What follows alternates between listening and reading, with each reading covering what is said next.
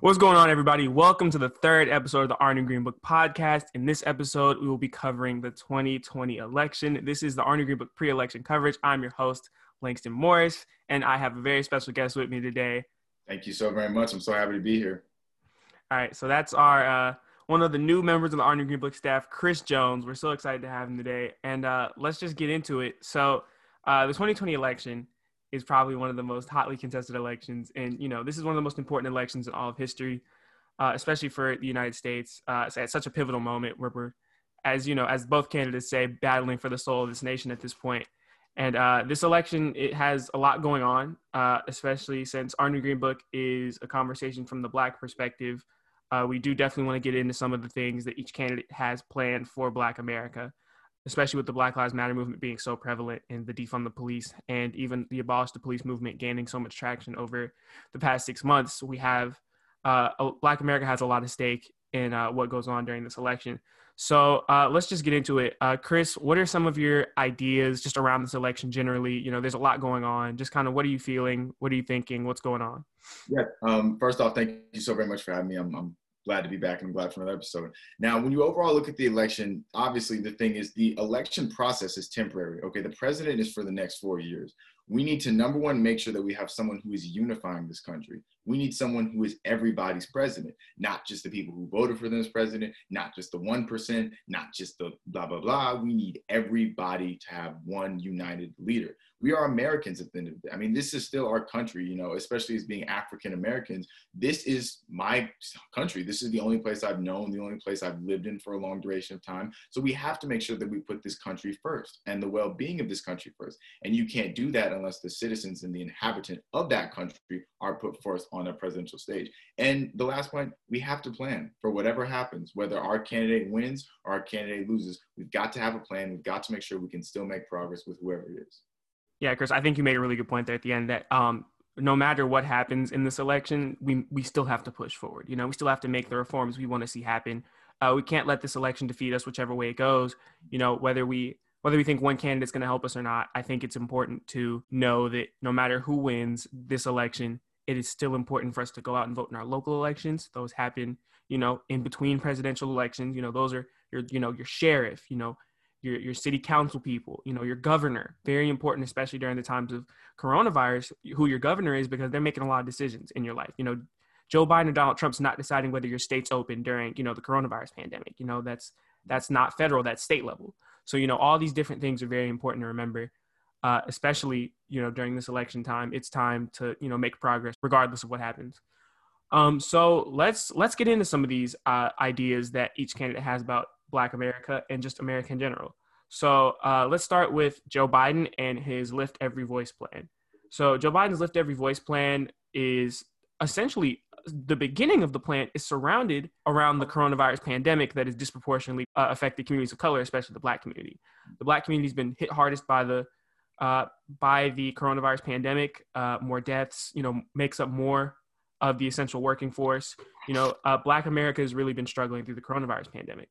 And that's something that Joe Biden's plan emphasizes. He wants to make sure that Black businesses are staying open. He wants to make sure that Black people can have access to all of these, equal healthcare, adequate healthcare throughout this whole pandemic. He also focuses on tackling systemic racism. He wants to reauthorize the Voting Rights Act.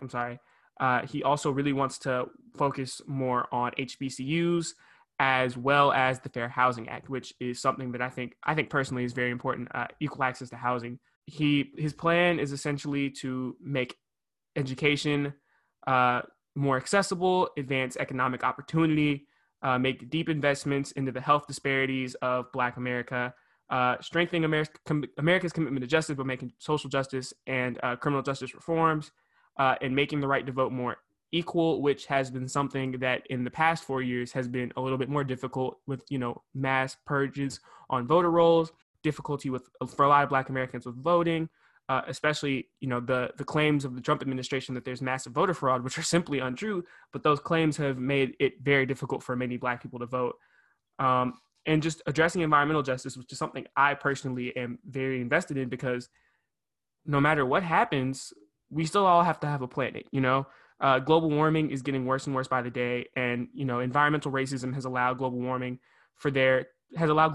to disproportionately again affect communities of color, especially Black communities who don't have access to green spaces like white communities do. So the Biden plan is fairly comprehensive. It covers a lot. If you want to go read the whole plan, it's on Joe Biden's website. But essentially, it's about getting Black people healthy, more educated, and more well compensated. So, Chris, I would love to hear your takes on kind of what Biden's plans are. Thank you. That was a fantastic rundown. Now, looking at Biden's plan, what I'm looking at is most of the key priorities of Biden's plan. So he's looking to combat the coronavirus, but in a different way than Trump and other politicians have. He's trying to supply equity within Black businesses. 90% of Black businesses were forced into a shutdown or some form of business modeling throughout this pandemic. 90%, that is a huge percent of this. And to build a community, obviously you need stimulus support from the government. You need these things to help build a community, but you need sustainability. When you look at Biden's plan from an economic standpoint on helping Black people with the coronavirus, he's trying to basically make sure that these businesses have a fighting chance on their own. Now, they will be insured government assistance later on, but by giving them loans, certain tax breaks that can help them. If they have more than 50 employees, they get a tax break, raising employment, getting people back in the workforce. These things help generate and push the economy forward, because when Black business fails, business fails. That's the truth of it all. We need to make sure that minority businesses and small mom and pop businesses per se are secured. Now, he's also trying to make sure that they increase home ownership amongst minorities and things like that as well. A huge key is that 60% of Georgians are looking at facing eviction within the next 3 months if this thing doesn't clear up. That is huge for things, for example, things like crime, for, taxation, for things like that. All of these things are massively affected by things like home ownership. So when you make sure that Black people and people of minority families get those breaks and get those loans and get the low interest rates so they can afford to not only have a home, but home ownership of that property and of that land, that then helps them save up more money to put their kids to college, to get a tutoring service, to pay for SAT tutors, whatever they need, or not even stuff like that, just simple luxuries. Because purchases drive this economy. This is a consumer-based economy. So from that standpoint, if you get more people of color and that market share spending more of that money, the economy is bound to go. But at the current state with the coronavirus, it's so hard for any Black business to get a start that Biden is looking to create equity so they can sustain themselves.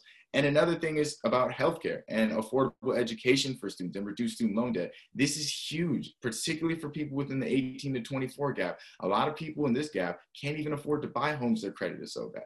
If you make a steady payment on a $200,000 student loan with a 5% interest, banks will not give you a mortgage. They won't do that. They'll see a huge debt hang over you and they'll say, we got to make these payments to Cornell or NYU or whatever, or great school you went to. How are you going to find ways to pay us back? It's as simple as that, which is really, really scary. And unfortunately, the truth is, if it affects people, it affects Black people worse. So whatever the rate of the student loans are, you've got to realistically enhance that for Black students. And it's things like what Biden is talking about with reducing student loan care. If you're someone who was directly impacted by the coronavirus and lost their job, suspending student loan and mortgage payments. These things are crucial. You need to give people the opportunity to spend their money and to put their money into the economy. If you're paying a student loan payment for the next 30 years of your life, that's 30 years of your income taken out of the economy. By definition, it's going to shrink because there is simply not enough money in there. So looking over some of the key priorities of how Biden's going to tackle the coronavirus, I myself am in support of this. I see it as building way for building equity within the community and building something sustainable that will last outside of the coronavirus. Because, this virus, no matter how long it lasts, no matter how long quarantine things last, it will not be here forever. 50 years from now, the coronavirus will not be here and is prevalent. We need to focus on the future. And as well as doing that, address the present. And Chris, you made some great points. And I think one of the big points you mentioned was college. Black college graduates with bachelor's degrees are less likely to find jobs than white people with bachelor's degrees. Same level of education, and Black people are still struggling to find those jobs. And now there are many people with bachelor's degrees that can't even find good jobs that will help them pay off their student loans. The student loan crisis in America is, I think we can adequately name it that it's a crisis. People are struggling to be able to pay for the education they went and earned.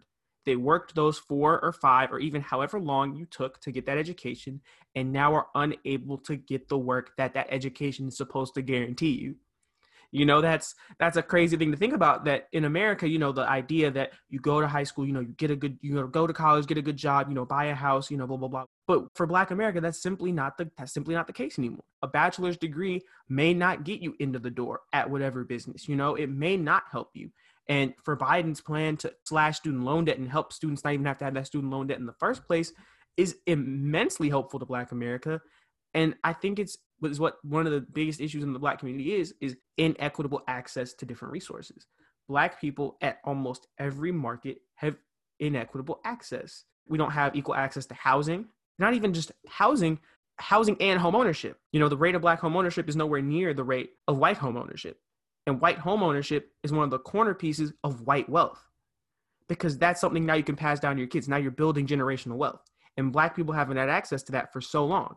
So the Biden plan does allow for Black people to not just build personal wealth, but now we're building wealth generationally, which is one of the ways most people in America are making a lot of money, is because they don't have to worry about a mortgage payment because they have their dad or mom's house. You know, now they have a rental property, perhaps, you know, all of these things that are allowing them to expand the market. So I agree. I think Biden's plan does cover a lot of the issues within Black America that have been things Black people have been wanting to see for a long time now. Some of these ideas would have been probably radical for President Obama to do in 2014. You know, the likelihood of everybody being able to get behind the idea that we're going to slash student loan debt would have probably been insane in 2014 or whatever time in which you want to think about his presidency. I mean, these are things that we can now look at. And I'm very glad we're in a space where we can really address these issues. So the Donald Trump plan, which has, you know, a lot of controversy surrounding it, especially this past week here. So the Platinum Plan has great ideas as they float in the air. Yet, if you really get down to the nitty gritty of these ideas, they don't actually allow Black people to have that upward mobility that Black people have been looking for. So, for example, I'll just go down to the pillars of the plan as described by the Donald Trump website: opportunity, security, prosperity, and fairness. Now, in concept, these sound great. So let's start with opportunity. By achieving historical employment levels for Black Americans, as well as increasing access to capital for new businesses, President Trump has been committed to ensuring all Black Americans can achieve the American dream.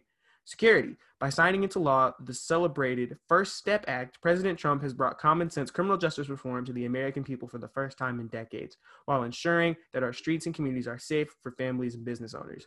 And then we'll go to the prosperity piece. As the first president to provide long-term funding to historically Black colleges and universities, the administration continues to seek immediate and generational advancement for Black Americans. We'll go to the fairness pillar. As demonstrated through his actions to initiate investments in opportunity zones, as well as address health disparities, wage gaps, and necessary education reforms, President Trump works every day to advance a fair and just America for the Black community.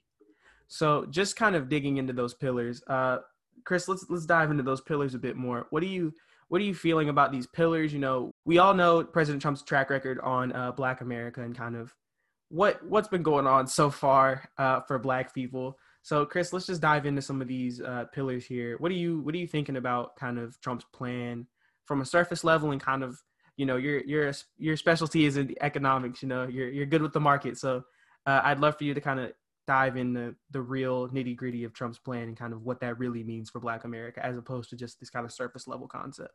Yeah, I was about to say, if you guys know I was a finance major by now, I think the economic talk has definitely made that pretty clear. But yeah, getting into Trump's plan, off rip, it's a lot of fluff. It is. That's the truth. When you're looking at Trump's plan and some of the points he's laying out, his main focus is maintaining. He's not really focused on gaining an advancement of the people. For example, another thing is to maintain low unemployment rates for Black Americans as seen before the pandemic. Now, this is all coming from Donald Trump's website, his personal campaign and registration website. When you look at statements like that, you look at the support that he offers to them and the things that he is pushing as well, it's not particularly about pushing the race and the community forward. It is about rebounding. Donald Trump has set his campaign around the fact of the coronavirus affecting Black people right now. He's not looking 10, 15, 4 years into the future for this administration. He's looking at what can we turn around for 6 months. So getting the unemployment rates back down to where they were, that is very important. Low unemployment is fantastic. But why is the reason for low unemployment? Due to the mishandling of the coronavirus pandemic. We need to do these things. Policies that you enact today, they don't take foot tomorrow. They take foot 4, 5, 6 years from now. Because after the time builds up from there, you get to see the real results of these things. Donald Trump had the luxury of coming out of a president, Barack Obama, who inherited one of the worst economies that he'd ever seen before. The Obama administration policies were just starting to really take root and get some teeth around 2017, 2018. And those are the quote unquote golden years economically and the social region for the Trump administration. So the issue is that not only is Trump not looking for the longer term, he's offering sort of life support. He's not pushing this equity within here. What Donald Trump's plan reads to me as someone who reads the news and who's informed is that basically he's saying, I can get you back to where we were, but that's it, nothing more. I can't get you more, student loan relief plans. I can't get you more minority businesses. I can get you around the states. Because when he talks about opening 500,000 Black businesses, 90% of Black businesses have been shut down or closed by this. So what is the ratio of that looking like? When you've almost been 100% wiped out, 500,000 per ratio of 300 million people in this country, that's still not a lot. That's still not enough capital within the community to make the changes we want to see happen. So other parts of the Platinum Plan that have been smaller is that he wants to push things like making Juneteenth a federal holiday. But when you have to look at this, you have to look at it through the context that it was stated at. When Donald Trump talks about, I did a very good thing, I made Juneteenth famous, basically he's not doing this in a sense to try to appease Black people and gain Black voters. He's doing this to appease his own base. Because at the end of the day, if a Donald Trump supporter can say, the president made Juneteenth legal, that is a statement and that is a caulking clause that they're going to bring up to defend him as. So when he does these things for the community, he's not even particularly doing them for the benefit of the community. It's for the strengthening and nourishment of his own base to support him even more. Because he's not trying to convince me or you that he's not racist. He's trying to convince Thomas, the coal miner in West Virginia, that he's not racist. Because Thomas is voting for him. He doesn't care what we think. He's doing this all directed towards his base and things like this. For example, they're trying to get federal legislation against lynching and things like this. Huge amounts of Republicans have come forth to support this bill. Why do they come forward to support this bill? So they can use this as another talking clause. The same way that Donald Trump during his campaign said, I got the kids back in school, we reopened schools. He's using these things as talking points. These aren't concrete things that are meant to really uplift and support the community. They're meant as talking points and basically resume points on his brag sheet to bring up for this as well. Because yes, these things are still bad and need to be addressed. Juneteenth, I would love for Juneteenth to be a national holiday. I think it deserves to be a federal holiday. I think that is completely in the next. But if you ask me, would I rather have that at the top of the plan or equity distribution for minority communities, student loan relief? I'm taking those things first because those things affect the future. Juneteenth is a historical date for the entire world and needs to be remembered and celebrated. But it's in the past. We have to focus on building the community up. And especially from a disenfranchised point where we are with coronavirus right now, we got a lot of work to do. And every year, every election cycle, every election session that we don't have someone up there who potentially has the best thing for us, that's time we're not going to get back. So overall, looking at Donald Trump's plan, it does attempt to appease to some Black voters. Keep in mind that he is currently trailing Biden 83% to 8, a 75-point margin on Black voters as of October 30th. So he is still very much being killed in the minority race right there. So looking at it overall, it's still a lot of fluff. I don't see a lot of tangible action, and I don't really see a lot of ways in which these things can be accomplished. Very nice talking points. I guess I can give him credit for that. But looking at this overall, I don't see a lot of way that you can make real logistical change within another 4-year span. Right. And let's get on to the most fun part of both presidents' plans, healthcare. Healthcare is everyone's favorite talking point, especially with the recent placement of Judge Amy Coney Barrett onto the Supreme Court. They now have a conservative majority on the Supreme Court. Donald Trump's, we'll call it what it is, a rush job to get Amy Coney Barrett onto the Supreme Court, now has opened up the floor for Obamacare, or the Affordable Care Act as we'll refer to it, to be repealed. The Affordable Care Act, almost universal support amongst folks who are well educated about, its actual policies. But the Trump administration's claims that premiums are going up and all these other unsubstantiated claims. So with the nomination of Judge Barrett and her confirmation onto the Supreme Court, the conservative majority now has the ability to overrule and repeal the Affordable Care Act, which is almost universally supported amongst minorities and folks who are generally well informed about what the Affordable Care Act does. So the Affordable Care Act has been something that has been incredibly beneficial to Black America. And Trump's attempt to repeal it would leave many uninsured, especially in the middle of a public health crisis with the coronavirus pandemic.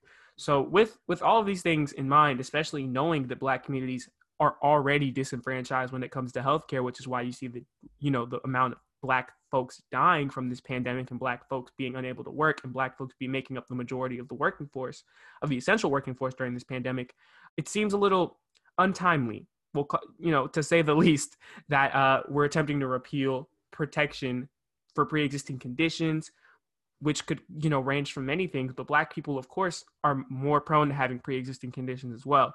So all of these things, while Trump has the Platinum Plan, has all these ideas for Black America, his real policies are the most likely to be harmful to Black America. Repealing Obamacare or the Affordable Care Act, it would be incredibly harmful to Black America, especially because many people ages 18 to 26 would lose coverage. People with pre-existing conditions could lose coverage. Folks who are on Medicare could be losing coverage. This is substantial because this could truly pass. The conservative majority of the bench could pass this into law. We could have Donald Trump's no plan healthcare. I think that's kind of a crazy part of the political process, is that Donald Trump, who lost the popular vote and won the Electoral College, has now nominated judges to the Supreme Court that will make decisions for the rest of their lives or until they retire. Those judges are not going anywhere. We can't vote them out. They're in. And I think that's a kind of sticking point of democracy, is that even when Donald Trump essentially loses the American populace because more people voted for Hillary Clinton, he still gets to make decisions that affect all of us for a majority of my life. Amy Coney Barrett and Brett Kavanaugh will be on that bench for a majority of my lifetime. And that's kind of a hard thing to deal with. What does our democracy look like when people are getting nominated for life? But to move on to kind of the election itself, electoral maps and predictions are showing different figures. Battleground states are, they're heating up. The races are drawing closer. And let's just kind of talk about the electoral map, kind of like what our predictions are for the election, kind of what the election is just looking like right now. We're recording this on Sunday, so new things may have happened. New predictions for new battleground states may come out, within the next 24 to 48 hours. But let's kind of talk about the electoral map a little bit, Chris. Let's kind of get into what are some things that we've seen already happen. Kind of what are some things that we kind of expect. Kind of like what's your mindset going in, looking at the map and looking at kind of like what the Electoral College is looking like right now. Yeah, well, starting to go over the map, you're seeing a huge change in places really out in the Southwest, places like New Mexico, Nevada, Arizona. Those are a lot of the crucial states that are turning, places that are really, really being affected by things such as climate change, that are going through economic depressions. For example, a city like Phoenix. A city like Phoenix would have a place that would have definitely voted Trump and did vote Trump 2016. That was a red state. Arizona as a whole was a red state. And now you have places like lower places such as Tucson, Phoenix, and these places, they're starting to turn blue slowly and slowly and slowly. But you look in those areas, you see huge economic depression. You see real estate market crashes. You see people that are talking 75% of people in the county have health insurance now and don't have adequate medical care. I mean, these are serious things. In those states, you have things such as asthma is considered a pre-existing condition. I mean, think about this. You can have people literally who are fighting for their lives, and just because they have asthma or a very, very small minor infraction to their health, they are now considered pre-existing conditions and can be cut at any given time. People are noticing this, in other places. Georgia has now become a battleground state, which in all my years, I think I would have never even seen the possibility of Georgia going blue. Never. Right. Agreed. It's definitely something I didn't see happening. Even to have the conversation of it be pushed that this state could go blue. And that is just showing that Trump is not really even playing to win. He's playing not to lose. He's fighting in states that he should have a firm grasp on. Places up in the Northeast, Vermont, these states have turned their back on him entirely. Rhode Island, New York, all these states that were sort of battleground and swing states, this time they're going fully right. I mean, they don't care. They're just not involved at all with these Trump policies. And they're looking at things such as the Affordable Health Care. They're looking at things like birth control. They're looking at things like mental rehabilitation centers. And with the reparation of the Affordable Health Care Act and other places of healthcare without a supplement plan or something better to insert in it, these things are all up for risk. These organizations such as Planned Parenthood that help people and assist people through things like childcare, mental and sexual trauma, these places are going to lose a lot of money. And that means a lot of people are going to have no option or no place to turn to. People are paying attention to this. They're waking up and they're starting to see what repealing places of healthcare that are crucial to minority communities can also have an effect for white people as well. Because the thing at the end of the day is we are still one country. We're supposed to be the United States of America. Now, how united we are is up for debate and mass discussion. But we are one country. And unless somebody plans on seceding anytime soon, we have to learn how to accommodate everybody's wants and needs into places that can help other people as well. You're starting to look at places like the Midwest, states such as Michigan, once again becoming crucial battleground states. And you're also seeing stuff up in the Northwest as well. Portland, a place that had huge racial unrest and mass violence, they're a swing state now. It could go either way there. You have candidates flying to 3-4 states within a day to make speeches because you have to hit South Carolina, North Carolina, and Georgia on your stop in the Southeast now. Because if you don't, you're going to lose. You have to hit these states. You're looking at places now where the country is overall starting to take a huge shift. This election is being one of the most pivotal because this is the first one where people born after the year 2000 are having mass chances to vote. You're seeing huge liberal turnouts. You're seeing huge early voter turnouts. And you're seeing huge young turnouts. The percentages of those we don't know yet because obviously the election has concluded. But so far, I mean, they're breaking numbers and breaking records everywhere with everything. So you're seeing a huge amount of people who care about this. Now, what reasons they care about it for, to support Donald Trump or to support Joe Biden, that has yet to be proven. That will be proven November 3rd that night. But we are seeing a huge amount of Americans more than ever talk, discuss, and take action. Right. And I think one important thing to note is that voter turnout for early voting is already surpassing numbers for the whole election of 2016.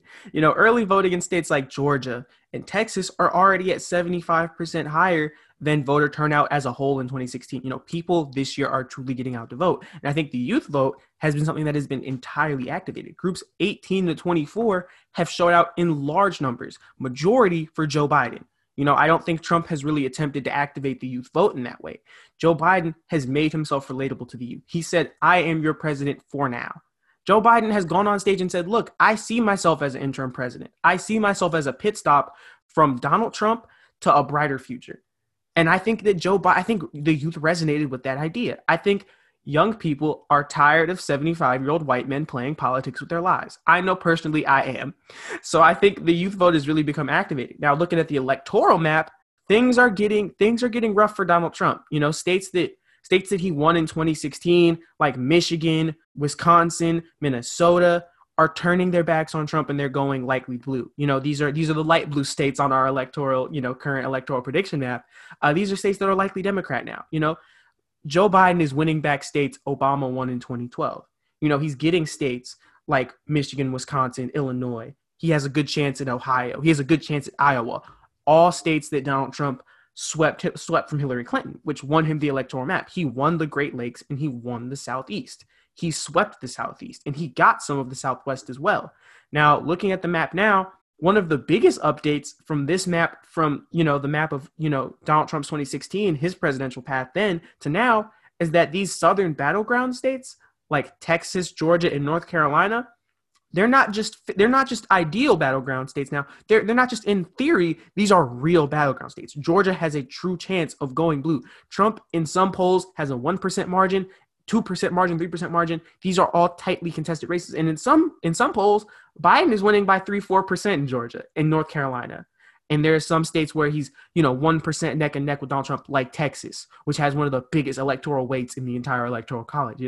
If Biden gets a few battleground states that Trump won, like Ohio and Florida that Barack Obama won in 2012, then I don't see, this election could go either way at this point. The margins are looking kind of thin, with early voter turnout. There's always a big sweep at the end.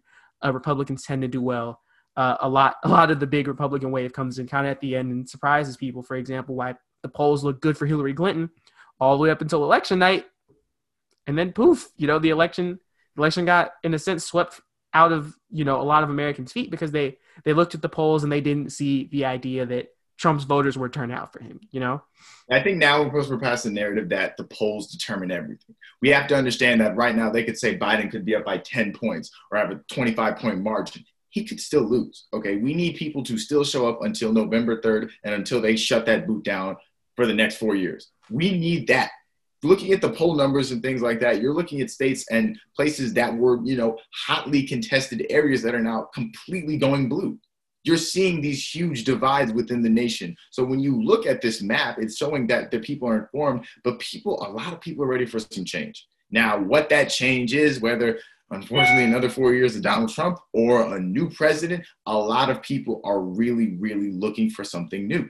They don't like how it is, and they feel like either Donald Trump can change it or Joe Biden can change it. But these numbers showing about the youth votes and the minority votes, and people are turning out for this. This is serious. A lot of people are looking around the world right now, and the only power they have is in a vote. That's it. They got to do it. And to beat a system that is, in my opinion, just so corrupt as the Electoral College, you've got to have an overwhelming margin. You can't even make it close, because if you want the Electoral College to make a decision, I'm not betting on those guys. I'm not betting that they're going to make the right decision for me, my extended family, my friends. I don't think they're going to make that decision. We have to make sure that our presence is felt in that poll room so that it's not felt in other places where we don't need it to be. We have to ensure the fact that what we do have control over, which is a vote for people who are 18 or older, is ensured. The polls are the only gateway to the future. That's all we have right now, because right now we don't have an administration that cares about minorities. We don't have a Senate that cares about minorities. We don't have bipartisan things that can come together to. We have to earn those things, and we earn them through exercising our privilege to vote. So these numbers are very, very promising, and the battleground states are very, very contested. But my advice to anyone who has not voted or is considering it or waiting till last day, go now and go whenever you can, and make sure that it is publicly enforced. We have to make sure that the public is aware that just because he's up 5 points one day does not mean he's going to be up 5 points the next day. This thing changes minute to minute, second to second, hour to hour. And 2016 was a great wake-up call, because we have shown that this can be swept at any given time. The rug is not secure under our feet until November 4th, maybe. So the thing is that we have to make sure that while we can right now, before this gets held up in the Supreme Court and put into other people's hands who were appointed by one of the people running, we've got to make sure that we do everything we can now, which is also why it's very good to see these numbers. Right. And I think you brought up a good point about the Supreme Court. And we have people on Supreme Court now who worked on Bush v. Gore, the decision on who really won the presidential election and whether certain votes were counted or not. We have a president now who's appointed folks who have worked on that case. We have 3 judges, if I'm not mistaken, on the Supreme Court right now who were involved with the Bush v. Gore case. So now it's not about whether it's a close race or not. People need to show out in massive numbers if they don't want Donald Trump to be president. That's the simple fact of it. If you don't vote, your voice is not heard and you don't get to complain. If you did not vote and you are able to vote, you're eligible to vote, and you did not vote because of your own volition, you are unable to complain for the next 4 years. That's simple. If you don't like what Donald Trump does in the next 4 years and you didn't vote, you don't have the ability to complain because you had the ability to change things. If you are a Democrat in Georgia and you decide not to vote this year and you complain that Donald Trump won your state, then your voice might have helped change that. It doesn't matter what the polls say right now.